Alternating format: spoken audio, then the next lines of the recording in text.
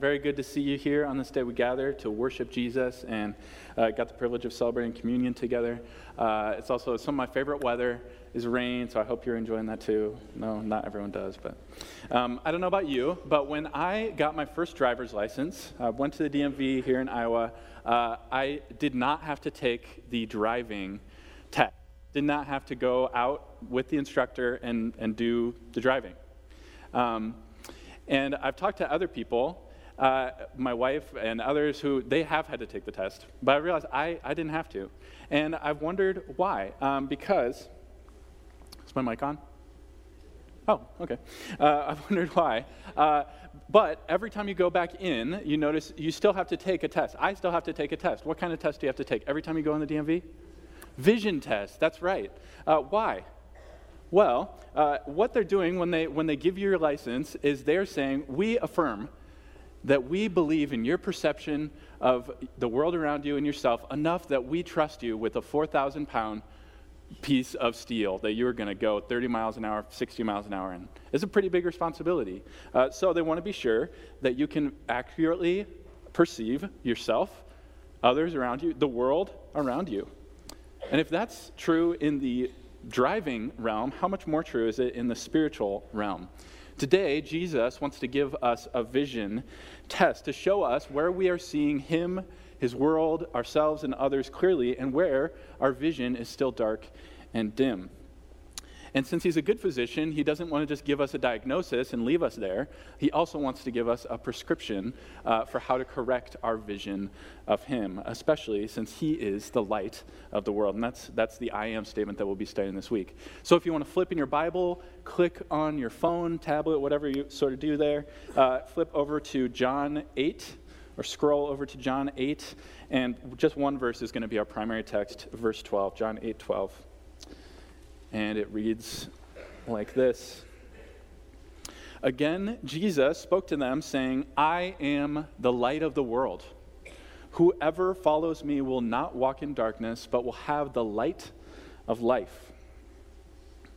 This is God's word. It's good for us to obey it and to see what is true. And Parkview, what I want you to see today is that Jesus is the light to those of us, and that is all of us, who are walking in some sense in darkness. And so, since Jesus is the light to those walking in darkness, follow him today. Follow him today. In John 8:12, Jesus gives us, he says he's the light of the world. And in doing so, he shows us three startling truths first, about ourselves and the world we live in. Second, about himself and who he is, and lastly, what we should do about it. And so, before we get into it, let us pray that the Lord would give us the light to see. Holy Father, thank you for the gift of your word. Thank you most of all for the gift of your Son, who is the true light of light and the true light of life. I pray that we would see him and that we would therefore see you truly today. Pray that you would give us light to see your scriptures as they really are, that you would help me to speak them as they really are, and that you would give us the gift of faith, that we would believe everything that you have said, do what you have told us to do, and not do what you have told us not to do, and therefore honor you fully. We pray all this for your glory in your Son's name. Amen. And so the first thing that we learn, the first startling truth that Jesus teaches us about us and about the world we live in is that, very simply, the world is dark. The world is dark. When Jesus offers light and says, I offer to those who are walking in darkness to no longer walk in darkness, he is implicitly saying that apart from me, there's only darkness. It's an exclusive claim to have the light to offer to those who are in darkness. Our world is dark. But you might ask, Thomas, what do you mean dark? What exactly do you mean by dark? And more importantly, of course, what did Jesus mean when he said the darkness? What did his original hearers think when he said this? Well, the idea of light being good, positive in general, and dark being sort of bad, it didn't really begin here. In fact, throughout the whole Bible, this idea is recognized and developed. It's a very illuminating metaphor. We don't tend to recognize the significance of light, and yet light is the source of all light. Scientists tell us that if the sun were to be extinguished today, we might live as many as 2 months. It's not very encouraging. And it's because light is the source of life. In this natural sense, we are enormously dependent on light. And in Jesus' time, this was really much more obvious than it is today we've got indoor lights and, well, Don, why don't you show them what it would be like if we were in Jesus' time right now? Darkness was not an interesting idea for the people living in Jesus' time. It was a lived reality. It was only a little over a century ago when indoor electrical lighting became common. Light controlled your working hours, since it made no sense and it was not really tenable to work after the sun went down. It controlled your social life, when you could see people, what you could do. It controlled agriculture, since if the sun didn't shine, then you weren't going to eat and you were all going to starve. It controlled architecture. I mean, look, we never would have built this building if we didn't have electrical lights. Do you see what just happened? You go ahead and bring them up. Darkness, then, was not just an interesting idea. Darkness was also a time of great danger. You didn't know, because you couldn't see, you didn't know if someone's going to rob you in the middle of the night, because you can't shine your flashlight on them because you don't have one. It's dangerous because if someone were to come and hurt you, to assault you, you had no way of identifying them. Darkness was a time when it was just a very dangerous time, because in the darkness we are all, functionally speaking, blind. As one commentator put it, as in the natural realm, so also in the spiritual realm, light is an indispensable prerequisite for life. Without spiritual illumination that comes by knowing God, we are as lost navigating this world, our own lives, and knowing who God is, as if we had had both of our eyes taken out. So to paraphrase Jesus' sort of implied statement when he says, "Whoever follows me will not walk in darkness," we could easily just say, "Well, this person will no longer walk in darkness." Jesus is saying our world is dark. Knowing God means that the true light has come. He by saying, "I am the light," he's saying, "I provide true knowledge of yourself, of others. I can give you true perception of the world as it actually is." And so this darkness that is not like a natural darkness where it's just sort of coincident. It's not moral, to be in the dark like we just were a couple minutes ago. But the darkness that Jesus is talking about, though that teaches us something about, is actually the darkness of sin. It's the dimness of our spiritual perception of God and his world and ourselves and those around us, because we, like our first parents, Adam and Eve, live in a world that we have chosen darkness, all of us in some sense. And so therefore, we don't see the world as we should, as it is. It's a very sad story. The world is dark. Now, wouldn't this be just a nice sort of open and closed, "Oh, great first point, Pastor. Great, let me write that down. I'll tell all my sinful friends about their darkness, and it'll be great, and maybe I can sort of look down my nose at this." Because obviously, Jesus is saying this to pagans, right? To people who don't like God, who rejected God, right? Well, we're not so lucky, because when Jesus said this, first, we need to see, first, right after Jesus says this statement that he makes, "I am the light of the world," it provokes this argument with the Pharisees later on in John 8, where they have misunderstood his statement. But these people who are the religious leaders of the day, these are the ones he's interacting with. These are religious people who know a lot about God, but don't have the light to see who God really is. He's right in front of them, and they don't see it. Second of all, Jesus speaks his declaration in the temple, where all the faithful people have come together for a festival, for the Feast of Booths. And so, who is Jesus saying this to? Who is Jesus addressing this to? Jesus is not out on the Ped Mall at 2 a.m. when the bars are closing and everyone's walking by and saying, "I'm the light. Okay, so light in the dark. You're all in darkness, you sinners." No, Jesus, a better picture would be Jesus out in the Parkview lobby as you and me walk by saying, "You're missing the light. I am the light." This passage is, of course, it's a call to those who have not seen the true light of Jesus, receive the true enlightenment of Jesus to check their vision, but it's also, and primarily, firstly, a call to us. Jesus is talking to good church-attending people like you and me, right? It's a call to me as a pastor, as a preacher, as I prepared this. Where are we dealing with blind spots in our vision of Jesus? We need to make sure our eyes are able to see his light. Are there blinders that we need to take off?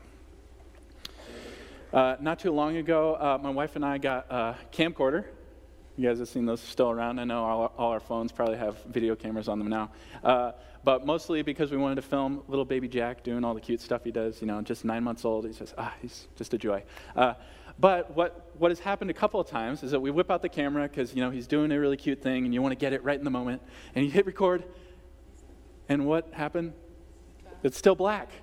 The screen is black. Now, what happened there? Was I recording darkness? Not on purpose. What happened was I had left the lens cap on, right? You ever done that? It's a real bummer. Because what you wanted to see, no, you're just recording dark. Now, did that happen because what I was filming, what I was recording was dark? No, it was because there was something within the camcorder that was keeping it from perceiving the light, from seeing the light. And so I think we also must ask ourselves, is there anything within me that prevents me from perceiving the true light, the bright light, brighter than 10,000 suns, light, that is Jesus? And so I want to introduce you to what I want to apply this through. The way I want to apply this is through 3 deadly C's. I want to call them the letter C. These are deadly disorders, I want to say, that keep us in the dark, keep us from seeing the light. Like the lens cap, they keep us, not because Jesus is not light, but because we have something blocking our vision of him. And these 3 C's, I'll just tell you them right now, but I'm going to go through them point by point. But concealment, first, that's what we're going to talk about now. Complacency and carelessness. Concealment, complacency, and carelessness. So, concealment keeps us in the dark. Here's what I mean. Do you have a secret sin? Something you don't want anyone to know about. Hoping no one finds out. Hoping no one opens the door. Hoping no one sees it. Something you are hoping you can manage. Hoping you can keep in a tiny box in a dark little corner where you never like to go, except when you go. Is there something that you don't want in your business life, in your professional life? Is there a relationship that's gone, it's not become physical, but it's become emotional? Is there something on our computer? Is there a fantasy that you've indulged? Is there bitterness, a root of bitterness that instead of uprooting, you're carefully in the dark nurturing? See, when we harbor secret sin, we think that we're keeping our secret sin in the dark. But in reality, it's our secret sin that's keeping us in the dark. When we harbor a secret sin, we think that we're keeping God from knowing about it. But in reality, it's our secret sin that's keeping us from knowing God.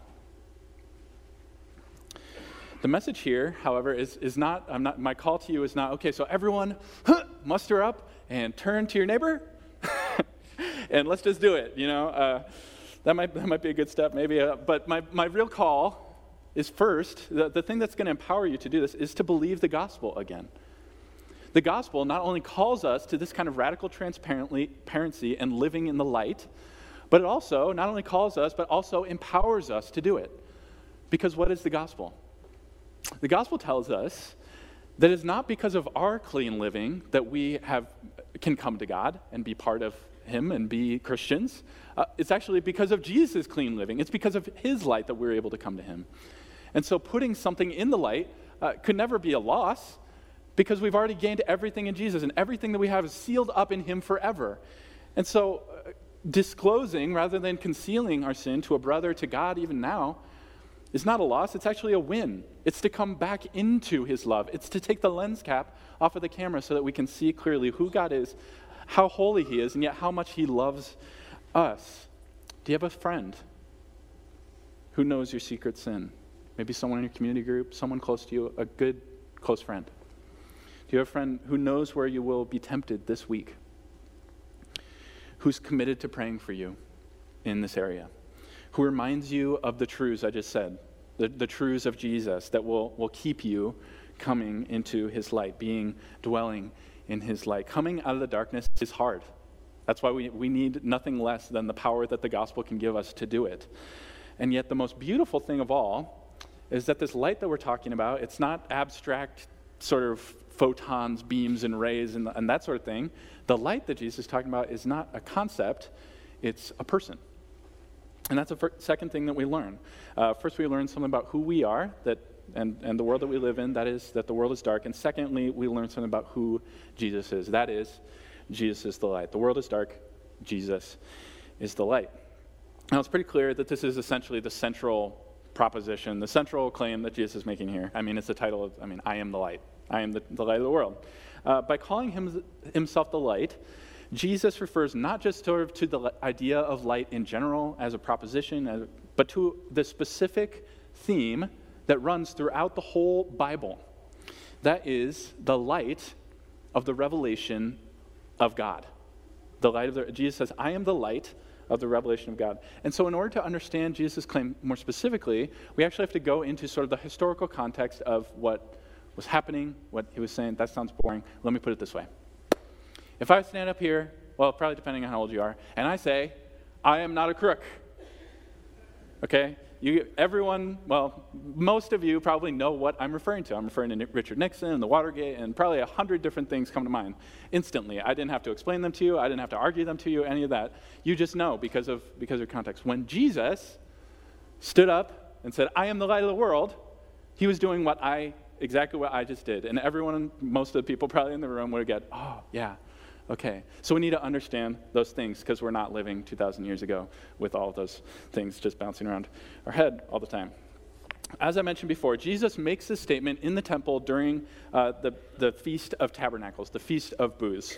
And so during this time, certain men, sort of honored elder men, would come in, and as it got dark in the temple courts, they would come in with torches, lights, right? They would come in, go up, light the torches in the temple, and boom, we've got light. Now we can see, now we can worship. And so the first thing Jesus is doing is it's an object lesson. Okay, see the light, oh, it comes, and now you can see. That's like me. And yet he's saying so much more. I'm going to focus on two things, though. The first thing is this. By calling himself the light of the world, Jesus is invoking a particular prophecy from the book of Isaiah. That this prophet of God named Isaiah, you can read about it in the Old Testament, 800 years before Jesus, at several points during the ministry of Isaiah, his prophetic ministry, his ministry of partly of telling what was to come, he painted the picture of this sort of mysterious individual, often called the suffering servant, who would arise among God's people, Israel. And this image it's very striking, and it's also kind of confusing. And there's always this question, who could this person be? And what would it mean for them to come? Isaiah described this person that though this servant would be a just judge, a good just judge, that this servant would bring justice, not by causing violence when he came, but by bearing violence. It's confusing. It's intriguing. The servant, though this servant would be a powerful and mighty king, he would rule not by conquest and subjugation, but by serving others.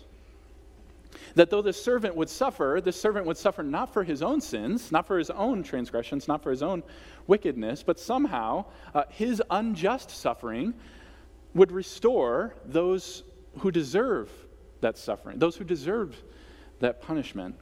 And one of the most striking things, perhaps even as it comes to a head, that's said about this servant is the description given in the one that Jesus is directly quoting here in John 8:12. And it's from Isaiah 49:6, and it says this: Is it too light a thing? Is it too easy a thing? Too simple, too small of a thing? That you should be my servant to raise up the tribes of Jacob and bring back the preserved of Israel? Is it too small a thing that you would, rally God's people? Is that too small of a thing? Well, here's what he will do additionally, this servant.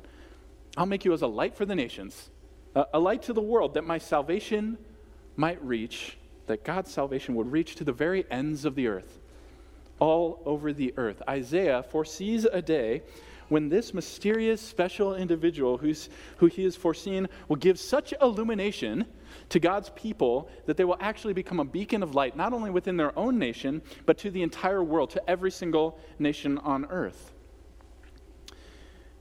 That instead of people having to stream into the nation of Israel, the particular people, nation of Israel, to become part of God's people and experience salvation, sort of a come and see version, rather, the ends of the earth, rather than the ends of the earth coming to Israel, the ends of the earth, we would go to the ends of the earth, that Israel would go to. How does this? And so, when Jesus stands up and says, I am the light of the world, follow me to get out of this darkness and experience salvation, he's saying,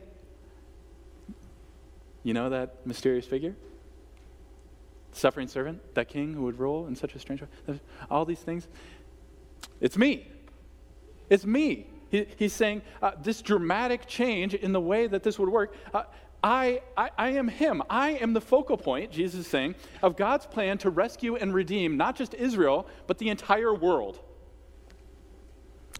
To set the creation back to how it was always supposed to look. He says, I am the suffering servant, the one who has come to solve your sin problem once and for all, to make a way of salvation not only for the Jewish people, but for non-Jews alike, most of us in this room. Jesus is saying, I am the central pivot point. I am the apex. I am the pinnacle, the climax of God's plan to save the world from its self-imposed darkness and death. That's all. But wait, if that wasn't enough, that was point one. Point two is this I am statement. It comes third in a series of three things that Jesus says about himself in these few chapters of John. First thing is what Wade talked about last week. I am the bread of life. He says, remember when Israel was wandering after they got out of Egypt, out of slavery, God gave bread from heaven. I am the bread from heaven. I am the bread of life. Second thing is what actually happens directly before this in chronological time. Jesus stands up and says, if anyone thirsts, come, I will give him water. I will give him living water that will never thirst again. And now Jesus says, I am the light that you must follow. I am the light of the world. What's happening? Well, when Israel escaped by God's power from the Egyptian people, from where they were enslaved, these were three things that God gave to them. What did he give them? He gave them bread from heaven to sustain them, gave them water from a rock, and miraculously, by day he led them by a pillar of cloud, and by night he led them in the darkness by a pillar of light. And Jesus says, I am the bread, I am the water, and I am the pillar, I am the light, I am the true bread. He says, you know that bread that you had in the wilderness, and you're recounting that story yourselves? Guess what? It was all pointing to me. It was whispering that bread was whispering my name. Remember that water? That water, remember how Moses, he struck the rock and brought out water for you?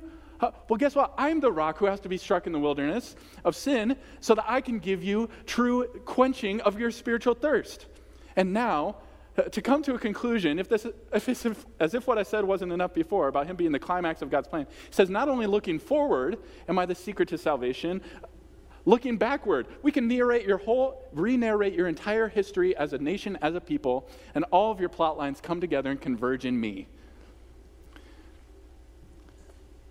I am the light of the world. Dear friends, you must see and believe, whether you're here committed ferociously to Jesus or not, that no matter what the personal plot lines of your life are, they will not find a happy ending unless they converge in the person of Jesus. No matter what story your past has told you, your family, good or bad, your desires, good or bad, your nationality, your politics, your past, your profession is telling you will not have a happy ending unless they converge and center on the person and work of this Jesus. In 1514, a Prussian astronomer, his name was Nicholas, he made a startling discovery. By observing the stars, here's what he found out. The sun is enormous and the heaviest thing in the solar system by far. And guess what? The sun does not orbit around the earth, but the earth orbits around the sun. His name was Nicholas Copernicus. You may have heard of him. Copernican revolution. It was a really big deal. And in fact, because before that, everyone thought that the earth was the center of the universe. Naturally, we're all narcissists and we think Of course, it makes sense. Everything orbits around us. But this it really changed everything. In fact, a lot of things fell into place because of this massive shift in the way that we viewed and perceived the world around us correctly. And so let me ask, is Jesus the sun around which every other planet in your life orbits? Is it the heaviest, densest, is he the heaviest, densest, most imposing part of your life that causes all other things to bow and center themselves around him? Or is he there? He's there, but maybe he's one of the planets circling around some other good. When you think about your past, good or bad, does it point you to Jesus? When you think about how you spend your leisure time, does it show that he is the sun of your life? When you think about your social life, your family rhythms, your anxieties, your rejoicing, your sadness, do they point you to the center? Do they point you? Is Jesus the focal point of the story of your life? And I must ask, because the second deadly C is complacency. Complacency. And the image that we get in this passage is the image of the Pharisee. The Pharisee, the man who knows lots of knowledge about Jesus, lots of things about Jesus. In fact, right after Jesus says this, they get in a big conversation, big argument, and they're really flexing their muscles because they know a lot about the Bible. They know a lot about the law, they know a lot about the Old Testament. And yet for all their knowledge about Jesus, they don't see the light that's standing right in front of them. And so, let me ask you, there's a difference between knowing about God and knowing God. And just like we asked in that video, have you heard him? Have you seen him? Have you found that what began as a spell of spiritual dryness has extended into a spiritual drought? There's nothing wrong with the undulations of spiritual fervor. Those are going to happen. What we can't do is give up. Have you given up stoking the fire of your affection for Jesus by doing the spiritual rhythms that you reading that Bible, getting in prayer and sharing the gospel and doing all these things?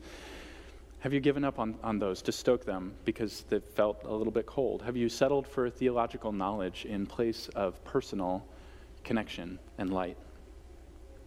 You know, one of the best ways to get out of complacency, to get out of this, is and to stoke your spiritual furnace of love and desire for Jesus, is actually to help light someone else's fire, to share the light, to share the warmth that you have. Nothing will push you to passionately read your Bible, to passionately pray for those around you, like being asked real questions, having a real person that you're pursuing that you want to show the light of Jesus to. We don't have to choose between coming really spiritually deep or being really good at evangelism. In fact, if we choose one or the other, we're unlikely to have either. We need to have both. Easter is coming. This is a great opportunity to invite someone to share and stoke your own furnace of affections for Jesus. When I meet with my community group leaders, they will testify to you. Often, they're asking me, how do we do better in sharing the gospel and being a community, bearing witness to Jesus? We want to do an event. We want to do something like this. My first question always to them is, do the members of your group are they already cultivating relationships with unbelievers, with people who don't have the light? That's really step one. And so let me just invite you. As the weather warms up, we have an incredible opportunity to go out of our way to meet neighbors. Maybe it's been a while since you've connected. It's been really cold. It's been really kind of awful. But to take one step toward making a more significant relationship. Go for a meal. That might be a big step. Maybe just go for a walk together. I think one thing I've really tried to do is just to be outside in our yard more. So we can run into people, as they're walking by, praying that would happen. Sharing the light of Jesus often looks a lot more mundane than it sounds. Sharing the light, right? Often it doesn't look what it looks like is a warm plate of chocolate chip cookies, right? It looks like an open ear, right? It looks like praying that as they walk by that you would think of, how do I get in a conversation now and talk to you for 5 years? and seeing God provide. So the first thing that we learned is that the world is dark. The second thing, that Jesus is the light. And now, it's very simple. The world is dark, Jesus is the light, and now something about what we should do about it. Follow the light. Follow the light. The offer that's given by Jesus is that those who follow him will see the world rightly, will perceive the world rightly. They will see his light rather than living in the blindness of darkness and death, spiritually speaking. And so it's worth taking a few moments in these last few minutes to understand exactly what Jesus means when he uses these words that we must follow. We must follow him. See, God does not ask us to accomplish our salvation, but simply to trust him for salvation. And this fact is wrapped up in Jesus' chosen metaphor, following. Follow me. He says, follow me. Maybe we've become so inured to this, so accustomed to this expression that it's lost its meaning, to follow. To follow Jesus and his light means that he has forged the way in the darkness ahead of us. We follow after Jesus. It means Jesus does not say, hey, get out there in the darkness, do a good job, walk really good, I'll be right behind you. I've got light, and when you need it and you start bumping into things, then don't worry. You might think I'm not there, but I'll just kind of pop out, and then I'll have the light. Doesn't say that. He doesn't say, hey, I'd love for you to come to the light, but, man, if you could just clean yourself up a little bit, some of those sins, some of those things you're sort of doing, I wish you would just stop those. Then when you think you'll look good enough when you come into the light, then come into the light, and then follow me. No, Jesus says, follow me, because I am the light. If you want to see the world rightly, get as close to Jesus as you possibly can. The farther you are, the darker you will be. Do you find yourself stumbling over things that you never saw coming?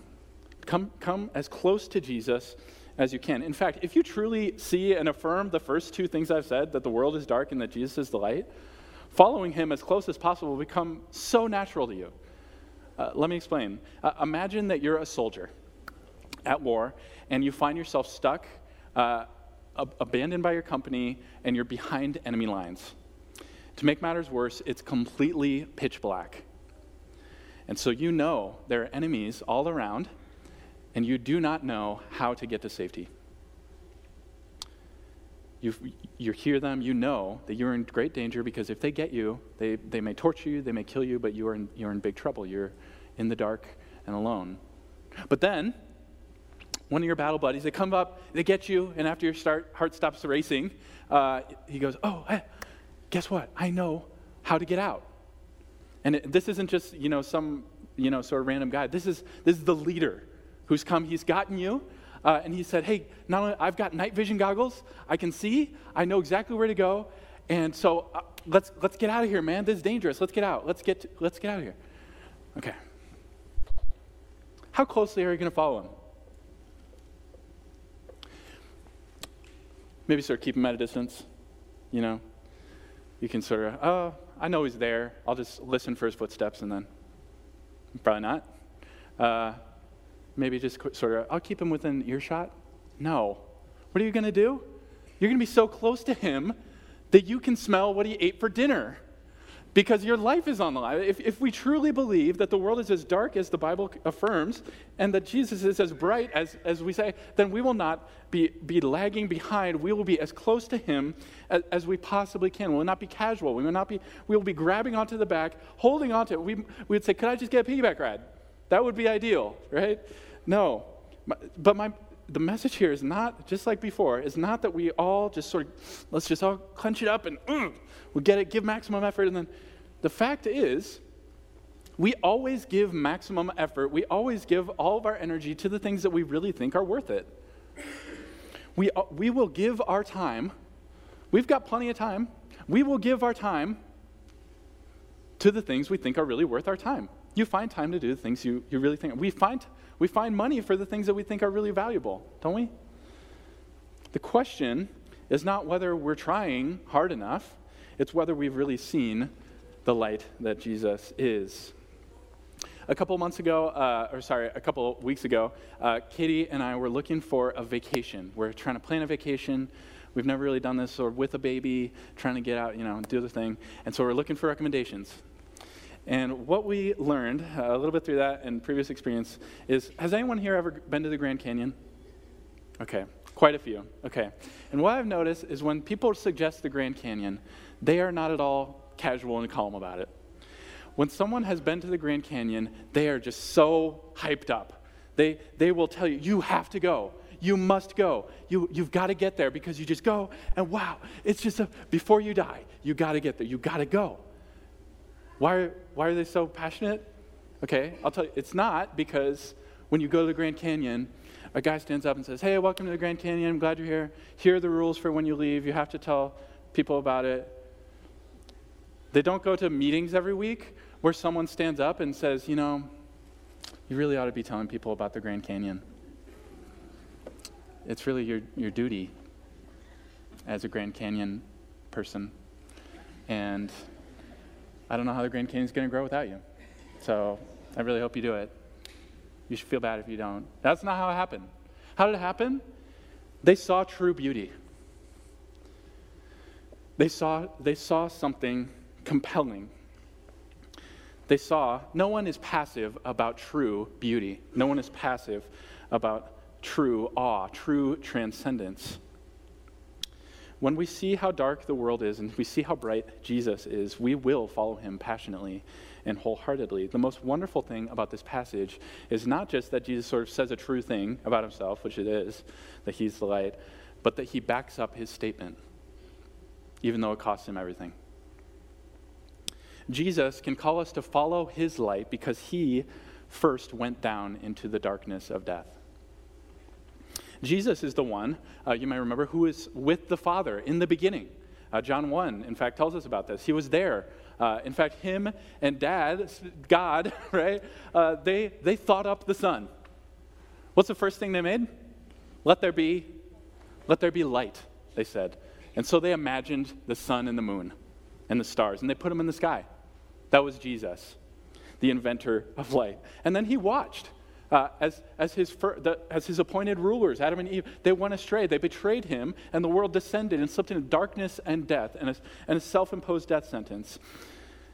And yet he didn't stand by. See, if the creator of the world was going to give his people true light, then he would have to enter true darkness. And so the author of light wrote himself into our darkness to bring us the light.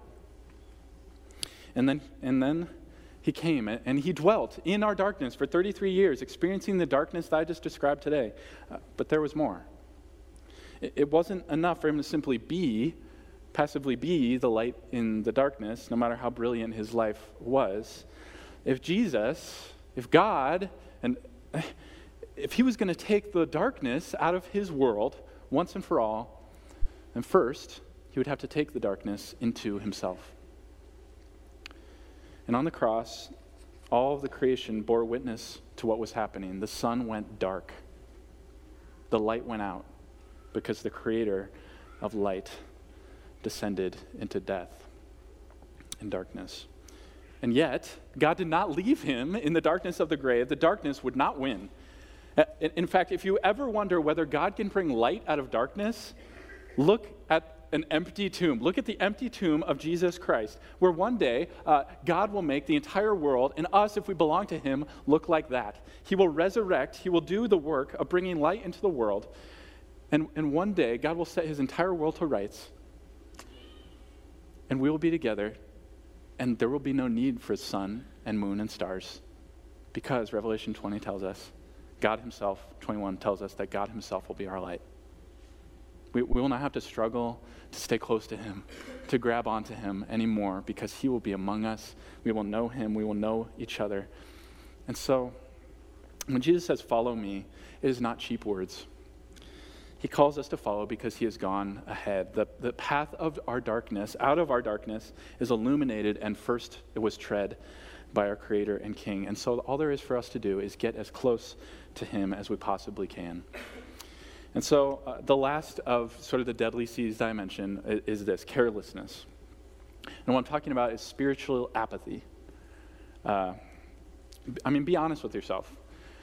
Do you find Jesus, do you kind of not get what I'm saying? Do you find him a little bit dull? Just be honest, right? Be honest with yourself. It's better. Do you find it difficult just to motivate yourself, right? I know I do sometimes, to engage, in spiritual discipline, just like I mentioned before, Bible, prayer, all those sort of things. Do you find you don't really have a desire to serve the movement, to serve the church? And I want to invite you, I'm not saying that to shame you, but rather to invite you to see the real Jesus, the suffering servant, the creator king, the king of glory, whose light is true life, whose cross and resurrection is the center, the apex of human history. When we see him clearly, there is nothing more compelling. We will be like those Grand Canyon people who instantly become evangelists. Just like they've become evangelists for the Grand Canyon, we will find ourselves compelled to tell others. When Bible reading will become a joy, and prayer will not be sort of a chore, but an indispensable gift from God, not just another task to tick off. Sure, of course, there's going to be times, just like I said, undulations. We have to take our hearts aside and remind them of what is true. But if you lack that passion, I just invite you to look and look. It's probably all of us right now, to look and see this Jesus. And if this is really sort of the first time for you, I want to invite you especially to the Gospel of John, where Jesus is really on display, just like in the other Gospels as well, but especially John. I want you to think about John.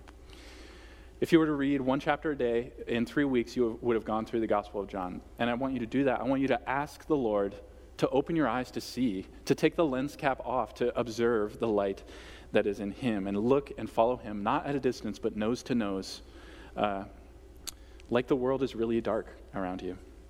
So Parkview Church, God has not just given us a light for the darkness, but he has entered into our darkness in order to make it light. So let's glory in this true King. Let's reject concealment of our sin. Let's reject complacency by knowing just about God without knowing him. And let's reject carelessness and look at this King and pour everything out for him. Let's let nothing obscure our vision of his indelible and glorious light. And let's pray that God would do this now. Lord, what a gift it is to know you. What a treasure it is to have your light and to see clearly, to perceive the world rightly, to see ourselves, what's wrong with us, and what you've done to fix it rightly. We thank you for these gifts, and we pray that you would take the lens cap off, that you would heal our blind spots, and that we would see you in all of your glory, and that it would compel beautiful obedience, beautiful witness, compelling and wonderful love for one another, serving this world in darkness because we're not afraid of the dark because we have the light. And we pray that you would do all this for the sake of the light, for your Son, and for your glory. We pray. Amen.